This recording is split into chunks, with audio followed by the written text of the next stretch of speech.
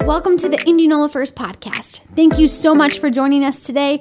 Our prayer is that this message will inspire you, encourage you, and launch you into life-changing action. You know, last week we started a new series entitled Overgrown Paths, and my whole goal with these messages is to look at some of those biblical principles that used to be so followed, those old paths, those old godly principles and ways that were so ingrained into our culture and our society that the majority of people just naturally traveled on those paths. And I want us to rediscover the value of some of those trails, if you will, paths, however you want to say it, that led us to success and blessings as individuals, as churches, as communities, and as a nation. I need to just say this. God has all sorts of promises for you that are to bless you and give you a hope and give you a future and love on you. How many know that that's true? He's got promises that are yes and amen to those that believe. It's absolutely true. But all of those promises in the Word of God also have with them conditions. And that's something that we need to remember. They're just not automatic because He's so good even when we're not, and He is good even when we're not. But there are certain things that we can do, conditions we can meet in our lives. Like, for instance, let me just give you a for instance, and this may rub somebody the wrong way, but there is no grace without repentance. God's grace is abundant. It'll never run dry, it'll never run out, but it's not available to those who don't repent. It's just the truth. It's available in the sense that they can repent and receive it. It's available to everyone, but not just automatically. And I think that's a good thing to keep in mind as we go through these. But I want us to rediscover these paths, these promises, these principles, these things, these ways that we can live our lives in order to position ourselves to receive blessing and success. And there are many paths, old paths, that have become so overgrown with weeds and debris that they are hardly recognizable. As God's people, we are the ones that must go back. We are the ones that must go back and clear the paths and call others back to those godly ways. Jeremiah 6:16 is our verse for this series, and it says, this is what the Lord says, stop at the crossroads and look around. I mean, when you come to a crossroads in life, which I think a lot of people are at, I think this nation's at a crossroads. Amen? We got some elections coming up, and they will matter. There's a crossroads here. So when you come to a crossroads, stop at the crossroads and look around. Ask for the old godly way and walk in it. Travel its path and you will find rest for your souls. But you reply, no, that's not the road we want. We want to do it our way, right? So often that is the case. So last week we talked about the old path of work ethic. And how many know that there's something called a biblical work ethic, that we are to be workers that produce, that do a good job, that do our best as unto the Lord, amen? It's true. This week I want to talk about the godly path of practicing a Sabbath, resting, having a rest ethic. I don't know if that's a real phrase, but I made it up, so it is now, right? A rest ethic. I said last week that when we fulfill that desire within us to create and be productive in our work, we are just being like our dad. We're being like our Heavenly Father. And we should always strive to have that solid work ethic. But being like our Father also means that we are to rest.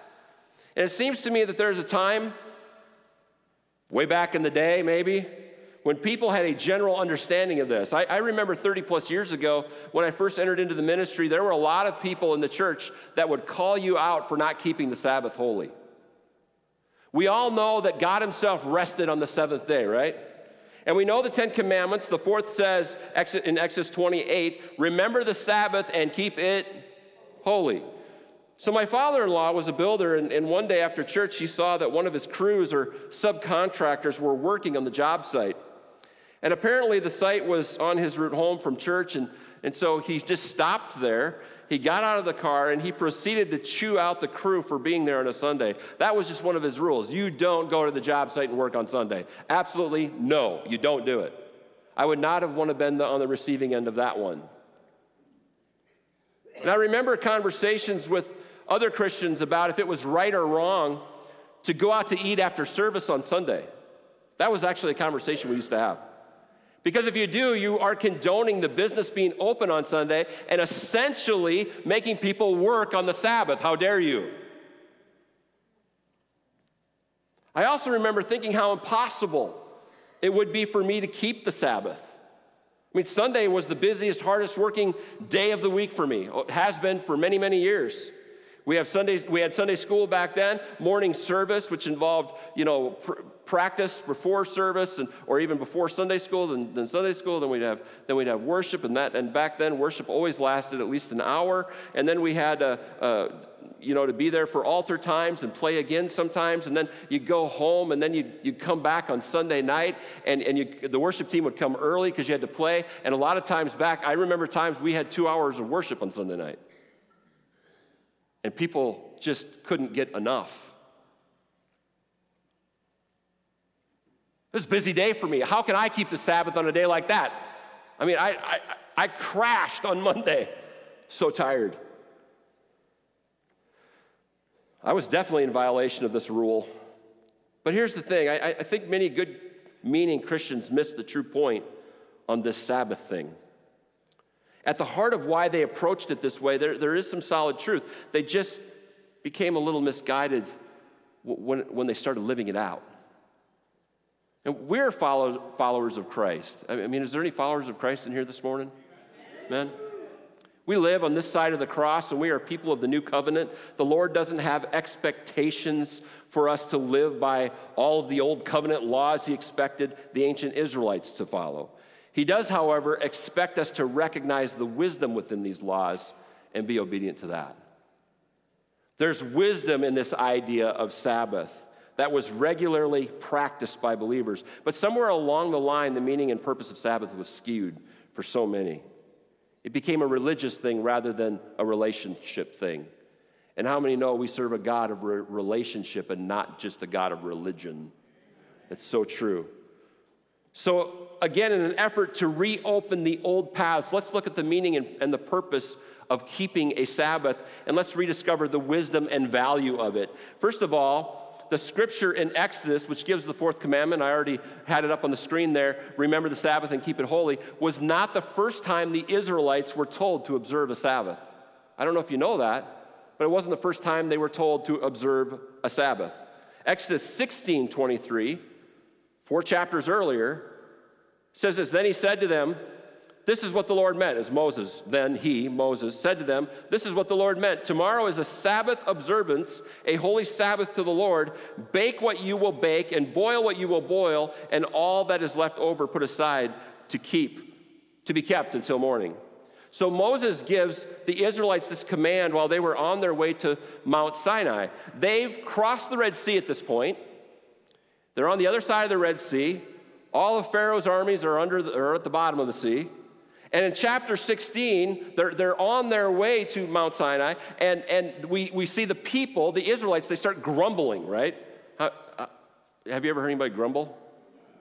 Murmur, grumble, complain, whine, all of the above. They start grumbling about being led out into the wilderness, and some of them were even saying, man, we should have never left. At least there we had food. At least there we knew where we were going. I mean, at least there it was comfortable and we knew what to expect. It might be making bricks with no straw, but I mean, we at least knew what we were going to get. Now we're living on faith and it's hard because we don't know what to expect. We don't know what's coming down the pike. We don't know what's going to happen to us. Having a hard time trusting God. And so they start grumbling. It'd be better off if we just died back there in Egypt. I mean, this isn't that long after they left. 400 years of bondage is working against them. And then God provides for his people. In spite of their whining, in spite of their murmuring and complaining and grumbling, he provides manna and quail. And I'm not going to get into the details about all this provision this morning, but what I will say is that they were to go out every morning and harvest the manna, basically pick the bread up that rained from heaven and eat it. They were supposed to take it and eat it for the day. That was their bread for the day. And they were not to save it, though, because it would go bad and it would even get worms in it. They weren't to save it. It wouldn't last till the next day. But Oh, and they weren't to hoard it, I said. I put in my notes. They weren't to hoard God's provision because God knew that it would result in a lack of faith. And I want to make a point there. When we hoard what God gives us and we don't give it away, we kind of do the same thing, don't we? Think about that a little bit. God's provision is great, and we're all taken care of real well. And if we're a very blessed people, which we are, especially in America, we've said that so many times from this pulpit, we're so blessed in America. We have so much compared to the rest of the world. We ought to be the best givers in the world too. And I love that about the Assemblies of God. This is just a little side note. 95% of the Assemblies of God churches in the world are not in America. 5% in America, where the Assemblies of God started, has planted and built and sent people overseas, missionaries, and 95% of our churches are across seas. That's incredible. That means we take that seriously in the Assemblies of God, right? We give, and we give. They weren't to save it. They weren't to hoard it.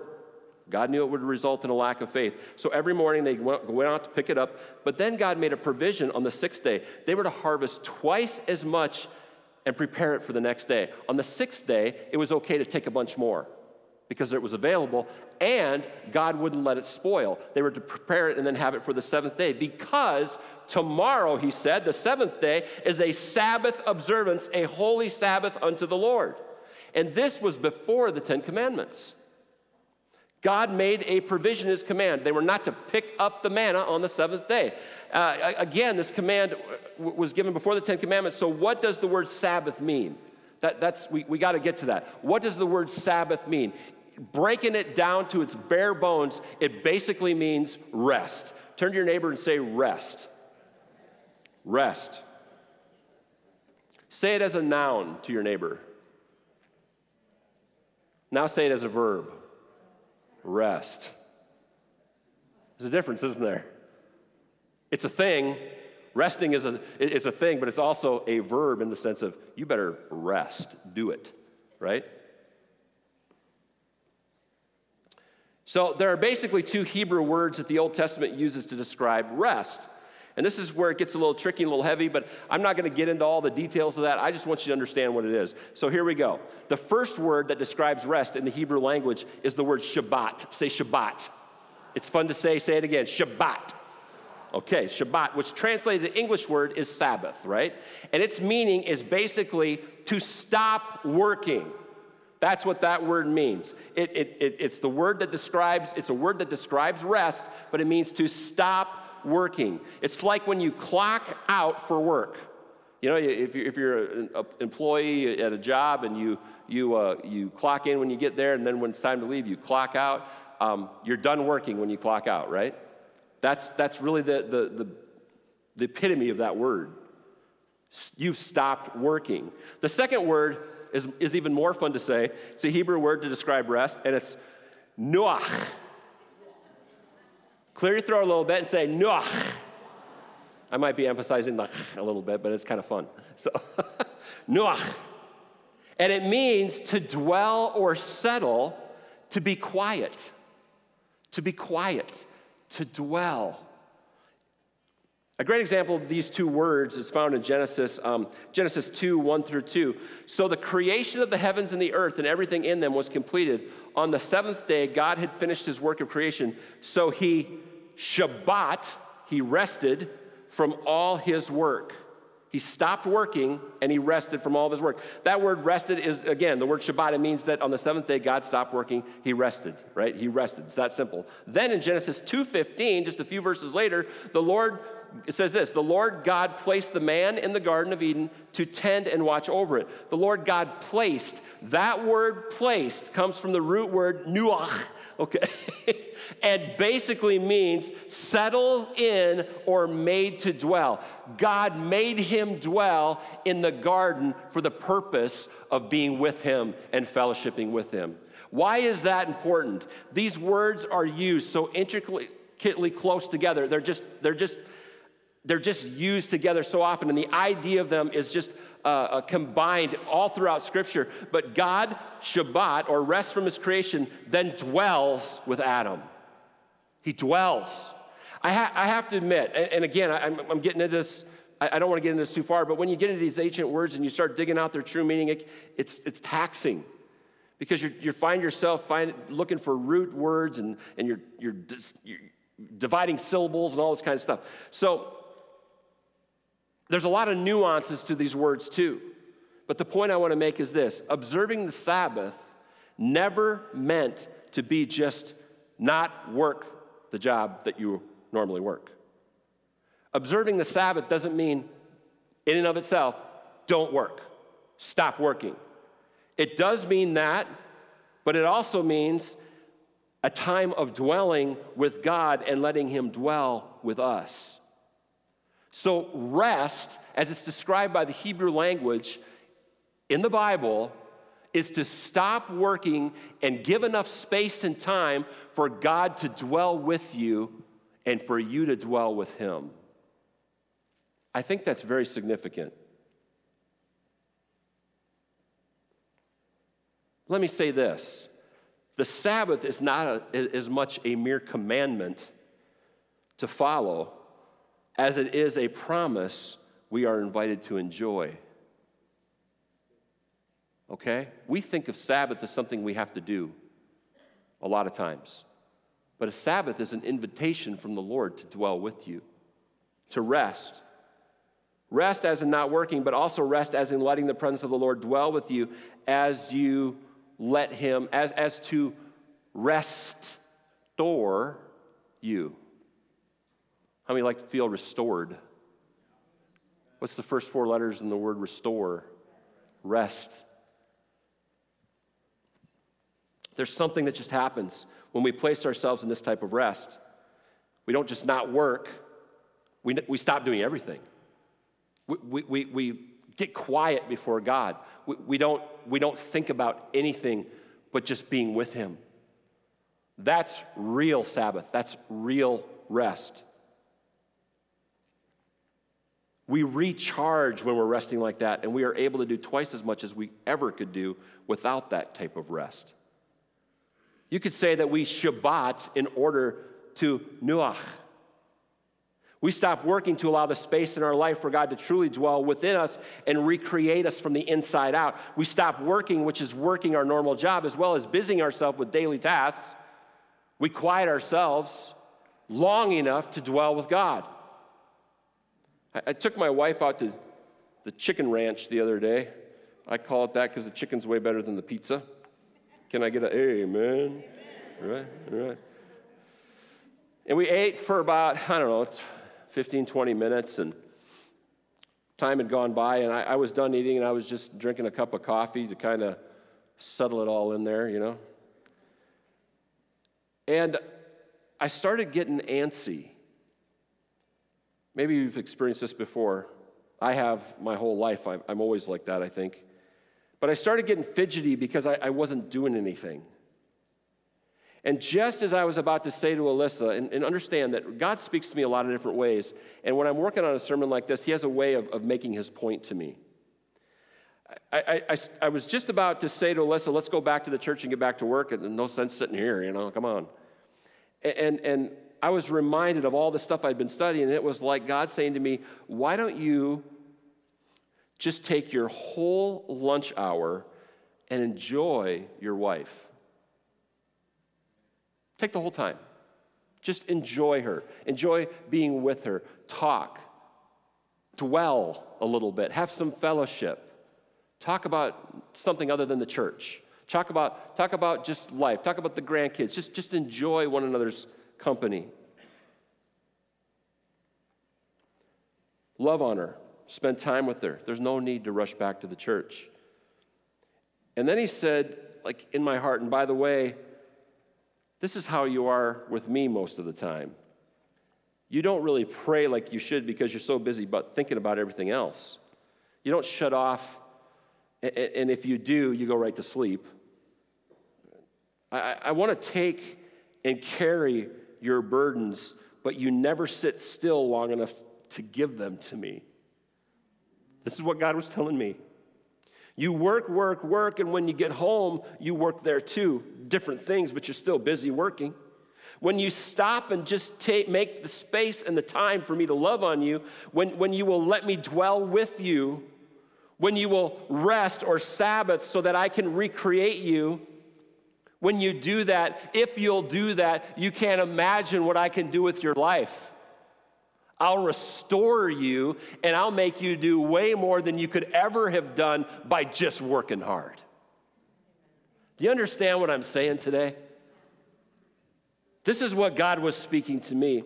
And you know, church, many of us are guilty of this from time to time. We even get so rigid in doing our devotions or our Bible reading and prayer that we don't allow time for his dwelling presence to do what he wants to do. Well, here's, September 12th, tomorrow morning, it's September 12th, and I've got my devotion out. It says September 12th. I will read it, and I will get done with it, and then I will put it down, and thank God that I did my devotions for the day. And I will read my 2 chapters in the Bible. Done, did it, great, awesome. I'm a super Christian. Oh, wait a minute, I got 5 minutes of prayer I got to put in. Done. Sometimes we do devotions like that. We just get through it. But what about sitting, waiting, dwelling, not working, not doing? Sabbath is not spending time with the family. It's not going to games on Sunday because you're with family and you're not working. It's not just not working. It's providing that space, that time to dwell with God, just you and him, so he can speak to you and love on you like you need to be loved. It's time that he can restore you and recreate you from the inside out. When we reduce the idea of Sabbath to mean just not working, we miss the whole point of it. It's about quieting ourselves before the Lord and giving him the space to speak to us. And this idea of rest is all throughout the Bible. In the story of Noah, for instance, whose name, by the way, is derived from the Hebrew word that I already gave you, Noah.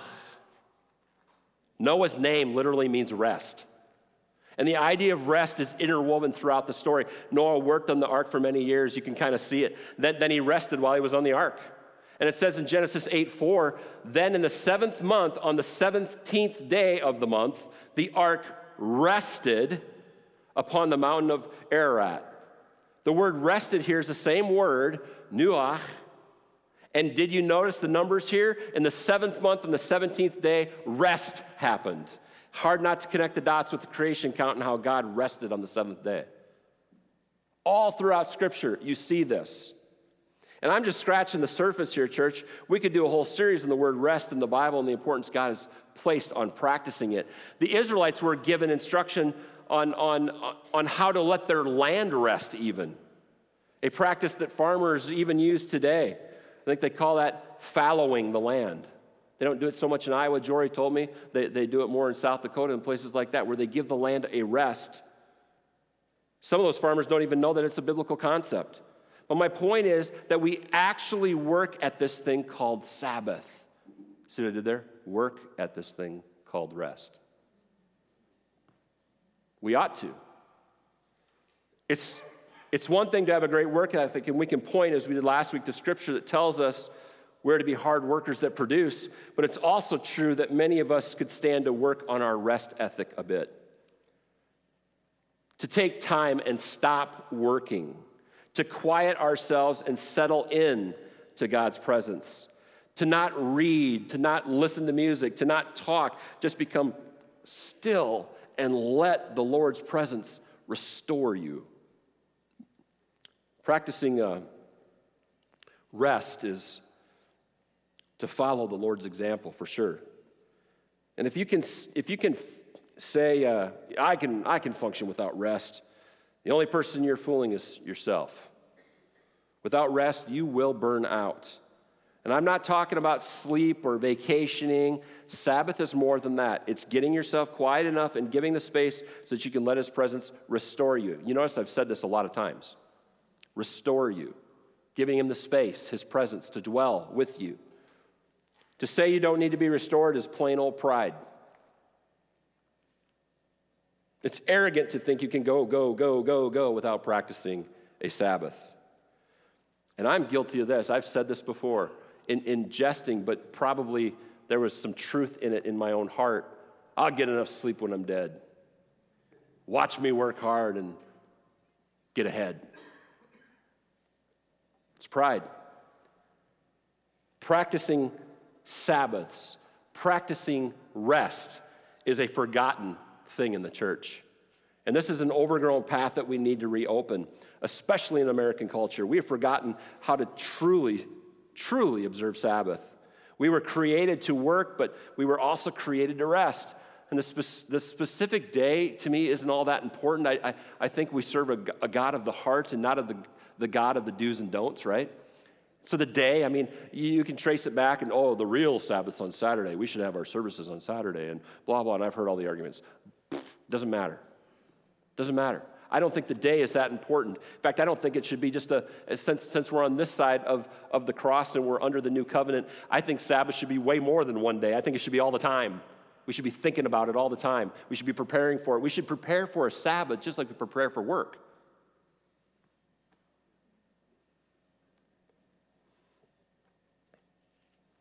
The specific day is not that important. I like Sundays. Most of us don't have to work on Sunday, and it's easy to just make the time that day. It's not just about taking the day off from your job. It's not about making sure we take vacations. It's not about spending time with family. I've said all those things already, but I'll say them again. It's more than that, church. Sabbath is about doing nothing. Sitting quietly and letting his presence, his dwelling presence, restore you. And let's face it, practicing Sabbath is practicing for heaven. All the references within the Word of God at how God will give his people rest. All of it's a precursor for the rest we're going to get to enjoy in eternity one day. You know, it's September, and I don't know if you know this, but September is Suicide Awareness Month. And we all know the statistics. Suicide rates are out of control. We know that the number of those finding themselves in mental health crises has seemed to skyrocket as well. And yet there has never been more awareness, probably, treatments, and even medication available to help us combat it. And I believe those things work, and we need more of that stuff. We need more awareness, more studies done to develop treatments and medications to deal with mental health issues like depression, like bipolar, and all these types of things. But we are also a people that has forgotten how to Sabbath, to intentionally rest, to slow down and stop and do nothing as we let the presence of God dwell within us and restore us, letting him recreate and restore us, remake us. This is an overgrown path that may hold the key for some of these cultural problems that seem to affect us all. I think the church ought to get good at resting again for that purpose. It's good for our bodies. It's imperative for our souls, our mind, will, and emotions. And letting his dwelling presence overtake us, real rest, that's what our spirit man longs for. Let me give you a scenario. Have you ever had a time in your life when your mind was being bombarded with thoughts? They were like fiery darts from the enemy. And I won't even call them darts. Let's call them machine gun bullets, because that's how it felt, right? And it's like, I can't get my mind to stop. And it's like fiery darts from the enemy. And the things we think of are so crazy sometimes. I don't mean to use the word crazy, but they are a little bit. They're lies from the enemy, and they say things like, can you imagine what they're saying about you right now? Can you imagine this? And they're all vain imaginations. They're not even true. And they're like I said, those machine guns, bullets hitting your brain, and it's like, do you know, you can... Please understand, I'm not against medication. I'm not against counseling. I'm not against programs. I'm not against any of that. I think that's all helpful. I'm not against awareness. I'm not against hotlines or anything like that. All of it's good. We need all that, amen? But we need to rest. Sometimes if we will back up and just take a Sabbath and get alone with God and be silent before him, guess what will happen? Those machine gun bullets of vain imaginations that hit us over and over and over and literally will take us down paths we should not take, they'll begin to subside because God's voice gets very loud and clear when you get alone with him and you give him the space to speak to you. I'm just saying we need it, church. Every person in this room needs it. And I'm going to close today with Matthew 11:28 through 30 in reference to all this. Come to me, Jesus said, all who labor and are heavy laden, and I will give you rest. Take my yoke upon you and learn from me, for I am gentle and lowly in heart, and you will find rest for your souls. My yoke is easy and my burden is light. God just wants you to stop the work, to just be quiet, to do nothing before him so that he can recreate you and restore you. Well, how often am I supposed to do that? How often do you need it? You need it every day? Then do it every day. There's something about God's presence. It's undeniable. It heals. It satisfies. And it's like we sang today, there's honey in the rock. I mean, you find yourself in a hard place. So many people do. I mean, I hear things sometimes. I'm like, I can't imagine what it would be like to be you right now in that hard place, in that tough situation, in that circumstance that seems like there's no way out whatsoever. It's a hard, hard place. But God says he'll provide honey. He'll provide something sweet even in the midst of that hard thing. Something sweet for you. And you're only going to find that, again, conditions to promises. You're only going to find that when you rest and you stop and you let him dwell within you and around you and through you, and you just enjoy his presence as he restores you. There's honey in the rock, water in the stone, provision, manna on the ground everywhere I go.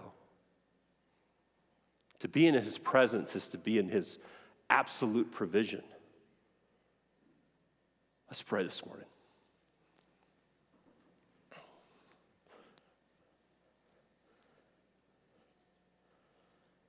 God, as a people, we hate laziness. We talked about that last week. We don't desire to be unproductive people that don't do anything.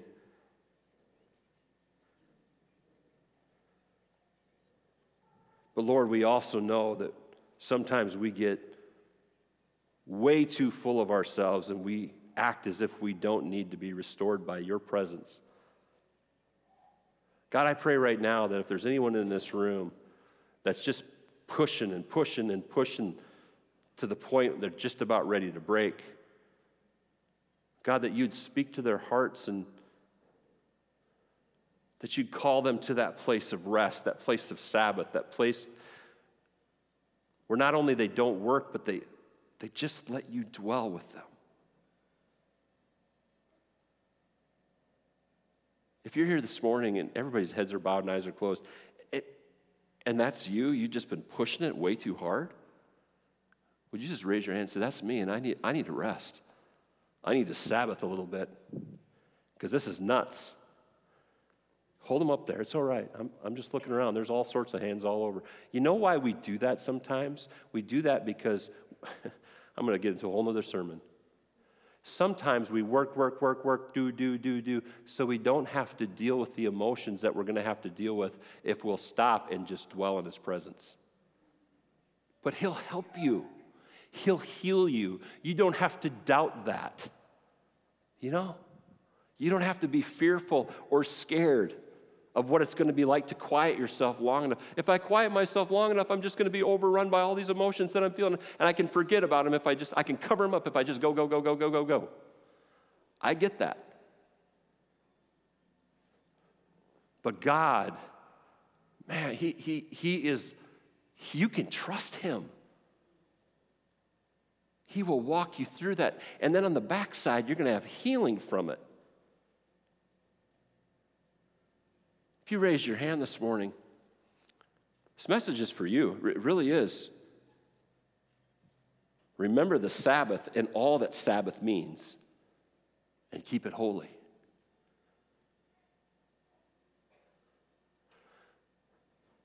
We love you, God. We all know that there's times when we need to rest. God, I pray that you would help us recognize those times, that you would help us to make the space. We'd turn off our phones. Heaven forbid we go into the prayer closet without our phone on us. Lord, I pray that you would move in your people like never before in this area, that we would be hard, productive workers, but we would work as hard at resting as we do at working. Lord, that we would be a balanced people, that we would example this for the world that's going crazy. And this could be part of the issue. We're designed for rest. We need to be restored on a regular basis. God, help us example this to those around us. Help us encourage one another in our rest, in our Sabbaths. And Lord, we just give you glory for what you're going to do through us because we're giving you that space. We love you. We praise you. And God, we give you all the glory in Jesus' name. Amen. Thanks for being a part of the Indianola First podcast. Join us next week to stay updated on our latest messages.